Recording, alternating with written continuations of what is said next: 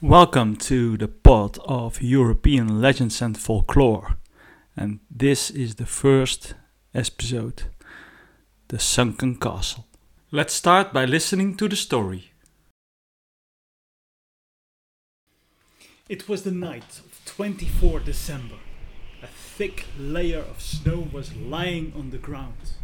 A strong, icy breeze was blowing through the air. It was bitter cold. A tired monk was stumbling through the snow, hoping to find a place to stay for the night. Finally, he sees a light.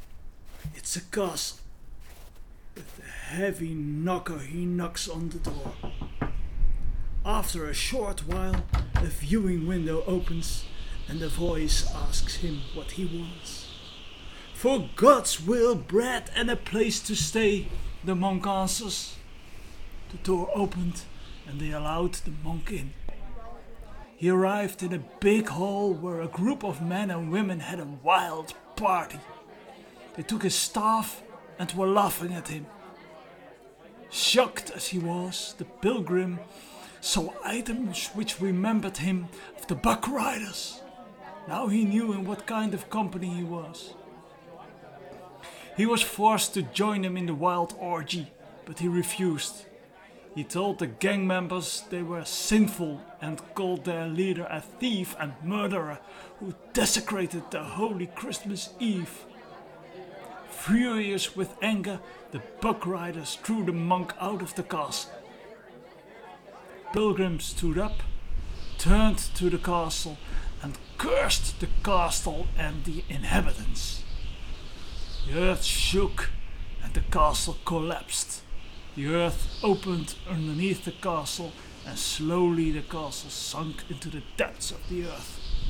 Then the earth closed above the castle and a swamp was formed. The next morning, churchgoers found the frozen pilgrim. Wilhelmina, a baroness of Frankenberg and Proschlitz, who lived from 1794 till 1863, daughter of the second mayor of Udenhout, wrote in her diary that as a child she played on a rune in the Mortel, which people called the Sunken Castle. Still, when you put your ears on the ground of the Sunken Castle at Christmas Eve, you hear the bells strike 12 times.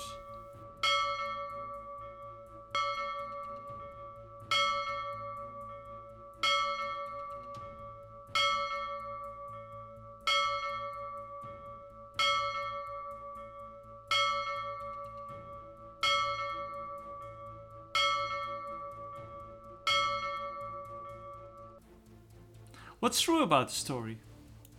It's a legend, that's for sure. Of course, it was impossible that an entire castle would disappear. Still, there was some kind of strange event. Why would they make up such a story?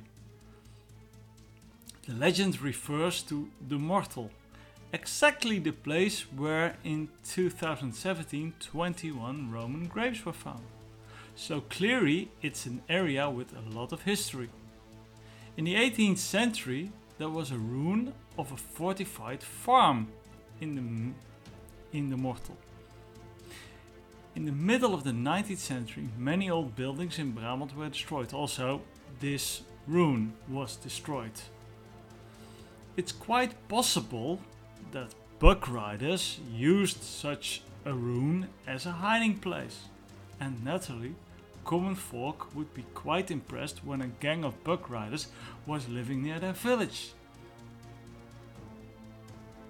We know that at Christmas Eve 1755 there was a small earthquake near Udenhout. So, could the story be true? So, a story about Buck Riders in a castle. The story has two interesting main components: Buck Riders and a second castle in Udenhout. A second castle? Yes. The first is still standing though. In this podcast I'm going to analyze the castle and the Buck Riders. Let's first look at the history of the Buck Riders. The Buck Riders arose amidst the decline of the Republic of the Seven United Netherlands, the first independent Dutch country which arose after the 80 Years' War with Spain. The Dutch Republic existed from 1588 till the French invasion in 1795. Our area of interest, Limburg and Brabant, were never a part of the Dutch Republic. They were called Generaliteitslanden and were more or less just occupied territory. Next to division in being a real part of the country and just being occupied, there was a religious difference, where occupied territory was mainly Roman Catholic and the Republic was mainly Protestant. When there is a decline in the country, which citizens are going to pay the bill? The real citizens or the ones in the occupied territory? So, when the going gets tough, the tough gets going, especially for occupied territory. Limburg and Brabant were poor, and the citizens even poorer. In Dutch and Belgian archives there's information on Buck Rider trials from 1726 till 1794. All trials were mainly in Dutch and Belgian Limburg. Buck Riders were gangs of thieves, murderers, who especially targeted farmers, monasteries and churches. They were organized as gangs and had certain rights. They consisted mainly of poor people, but it's known from trials in Limburg that certain Buck Rider gangs had leaders from the nobility, which most often had big debts due to their lifestyle and the economical decline. So, most Buck Riders got into the game out of poverty. But why were they called Buck Riders? Did they truly ride on bucks through the sky? Have you ever seen somebody riding a goat through the sky? I'm not. Buck Riders used a kind of black magic, with which they tried to get possessed by the devil. The goal of the devilish magic was to rob and plunder in the name of the devil, like they were searching some kind of blessing. Next to an oath to become a Buck Rider, there were more rites, in which they used bread from the Catholic Church, which is named the host. They used alcohol, absinthe, a certain red oil, a cut of hand, and a cut of human head. And of course they rode on bucks through the sky. At least some arrested Buck Riders confessed riding on goats. I don't need to remind you that torture was quite common in the 18th century. After the first trials, where the robbers were called Buck Riders, more gangs used the name Buck Riders because it made such a good impression on the common folk. A tactic some Buck Riders used was asking for protection money. Mostly protection against fire, if you get what I mean. In historical literature they are called brandbrieven, which, if you translate it to English, would be fire letters. But I don't know if that really makes sense. But you get the point. You pay us money and nothing will happen to your beautiful farm or your cozy little monastery. No. Quite a sort of insurance. Okay, but what about this black magic? Buck Riders believed that they could get the power of the devil when they desecrated the host. So they stole the bread of Christ from churches to desecrate it. Desecrating by eating it half, spitting it out, trample the host under the foot, and probably other creative things you can do with a piece of bread. Some gangs used a green substance, probably absinthe, to come into a possessed state. During interrogation, a criminal said that after using the green substance, he became utterly drunk and evil as if he was possessed by the devil himself. Possibly it was not only absinthe, but other herbs were added, like belladonna and datura, herbs which were also used by witches, which the common folk believed. Okay. So literature also mentions a red oil. In a few trials a bitter red oil is mentioned, which was added to meat before eating it. It would also help to get in the correct atmosphere. Some Buck Riders used a cut off fist for black magic ritual. They put a candle in the fist and lit the fire. Often they would use it in combination with the bread of Christ. Also, the use of a cut of head is mentioned, although it's not clear how it was used. In the period between 1726 and 1794, there were multiple gangs of buck riders active. As we know, they were not connected. There was no central structure. There was no church of buck riders or anything. The buck rider phenomenon had two main reasons. The first one was poverty, and the second, high taxes, because of the many wars that were taking place in Europe. Poverty, but there were always poor people, true. But there is enough evidence that the inflation was enormous, which made the poor even poorer. So, in a very hard economical era, a brotherhood came to life, a brotherhood of robbers. In a few trials, the buck riders confessed that they called each other confrère, brother. Was the buck rider community only a brotherhood of robbers, or was it something more? The buck riders certainly had a religious aspect. When you have nothing left to lose, and God does not come to your aid, is it possible that people are willing to switch sides and start worshipping the devil in the hope that he will help change their miserable life? There is proof that some buck rider groups lived in a commune, with a communistic structure in which they were all equal and shared everything, inclusive their wives. The congregation of buck riders had rules in which rights and obligations were defined. Members had the obligation to find new members, had an obligation for secrecy, but did get money when they became a member. Also, they would get food and, when necessary, a roof. The members of the congregation helped each other. It was a true fraternité. With the French occupation by the troops of Napoleon and the structural changes to society, the buck rider phenomenon ceased to exist. And we're speaking then about 1795. Well, enough for this moment about the history of the buck riders as a society, a congregation of devil-worshipping criminals flying on goats through the sky. It's time to introduce Udenhout. Udenhout is a small village in Brabant. And like I mentioned in the first pod, the introduction, I talked about Brabant. So Udenhout is in the north of Brabant.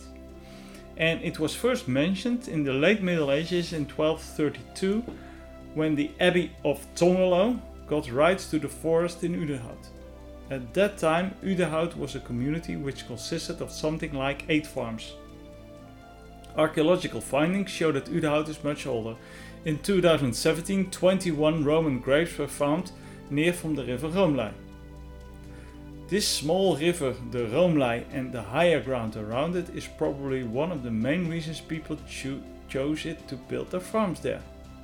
On my YouTube channel, I have a few movies about this subject and my metal detector searches in this specific area where I did find some neat stuff.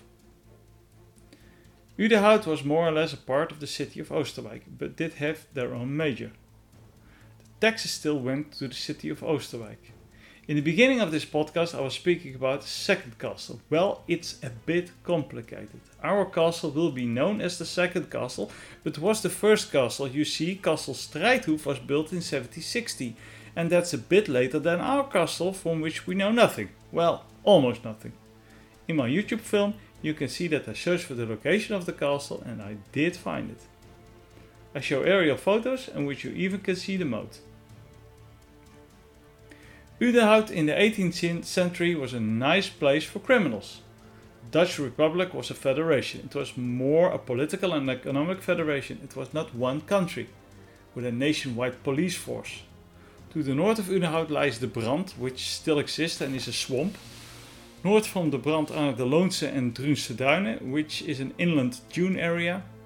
And at those days Udenhout was very close to the border with the Duchy of Holland, so criminals could use the rural area to stay safe.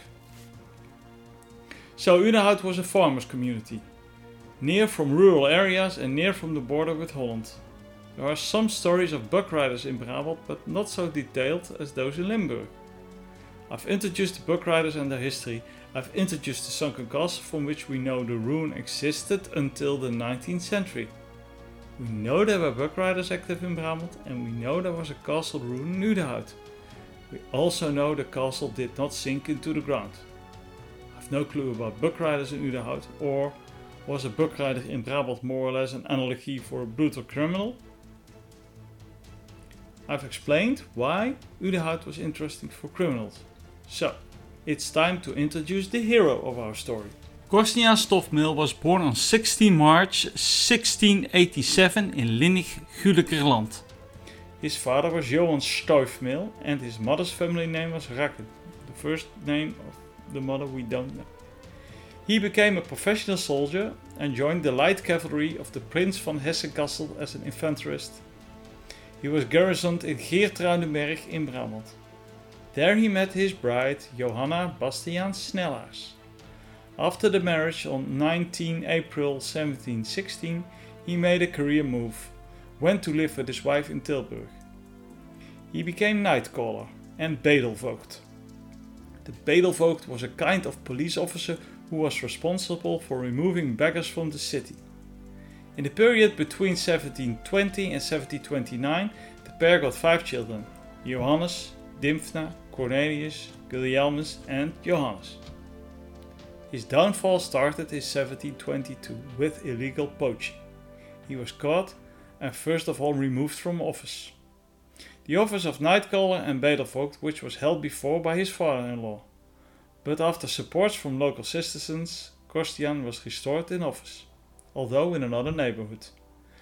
When and what the motivation was is not clear, but in 1727 Korstiaan rebranded his criminal career. It seems he started to rob beggars, together with the bedelvoogd from Goorle, Anthony van Dalen. In the papers of the trial is the beggar Jacob Robinson mentioned, who was molested by Korstiaan and handed over 800 guilders. In 1727 that was quite an amount of money, not the amount one would expect with a beggar. It's almost the same amount of money I paid for my first computer in 1983, but that's something completely different. In the trial papers is also the robbery of the miller's wife mentioned. From 1727 till the arrest of Korstiaan, the story is quite vague. It's mentioned that the whole family was on the run. Finally they were arrested, and on the 28th of April 1730 a trial was held and Korstiaan was convicted. Stoffmeel diende door de meester de scherpe gerechten met de koorden worden geschraft dat de dood naar volge. So, on the 1st May of 1730, Korstiaan was hung on the Heuvel in Tilburg. We'll never know why he became an aggressive criminal. We do know that Korstiaan and his family was on the run. From the trials it's known that they went to the Gulikerland and to 's-Hertogenbosch. But they were away for 2 years. Now think about it. What would you do if you had a criminal career? Would you tell them the place where you had been hiding? We do know that they knew Udenhout, and we do know that his wife Johanna stayed there for a while. It is possible that they lived in the old ruin. Is it possible that the life of the criminal Korstiaan Stoffmeel was one of the inspiration sources of the story of the sunken castle? This is all speculation, of course. For a criminal on the run, with contacts in Tilburg, Udenhout is not a bad choice, as I have discussed before. Johanna Bastiaan Snellaers was born around 1694 in Tilburg. As we now know, she was the widow of Korstiaan Stoffmeel. On the same day as her husband was Johanna Snellaers also convicted. She was guilty of fencing stolen goods and threatening of witnesses. She was convicted and banished for life from the Heerlijkheid of Tilburg and Goorlen. But after 5 years she returned to Tilburg, was arrested and banished again. Interesting fact was that her eldest son confessed that they had been in Udenhout. We know from literature and from observation that there was a small fortified castle or farm in Udenhout. There's no other literature which mentions buck riders in Udenhout than the story with which I started this podcast. Were Kostyan and Johanna buck riders? Did the people call them buck riders? There's no proof of that. The only proof we had is that both had a criminal career. They were in Udenhout, and there's a whole of 2 years from 1728 till 1713 in their activities. Kostyan was born in the heartland where the buck rider stories came from, so he probably could know some of the stories. And they had to live somewhere, had to eat, had to drink, so my best guess is they continued their career or started to work as a farmhand or something like that. Why did I choose from all the possible criminals for Kostyan and Johanna? Well, first of all, the story of Kostyan and Johanna is very well documented. So, that's the first thing. Second, the couple was active in a period there was buck rider activity. And last, they are my grandparents in the 9th generation. I want to thank John van Erve for his magnificent work in deducting all the facts from the trials against Kostyan and Johanna. He has written a nice paper about the subject in Dutch. It's called Klepperman op verkeerde pad and is written in 2017. Thank you for listening to my pod, and don't know when I will be back. My next story is probably about the walking statue in 's-Hertogenbosch, but that's another case. Feel free to comment. Your support is welcome, and I'll hope to bring out my next pod in a few weeks. Thank you.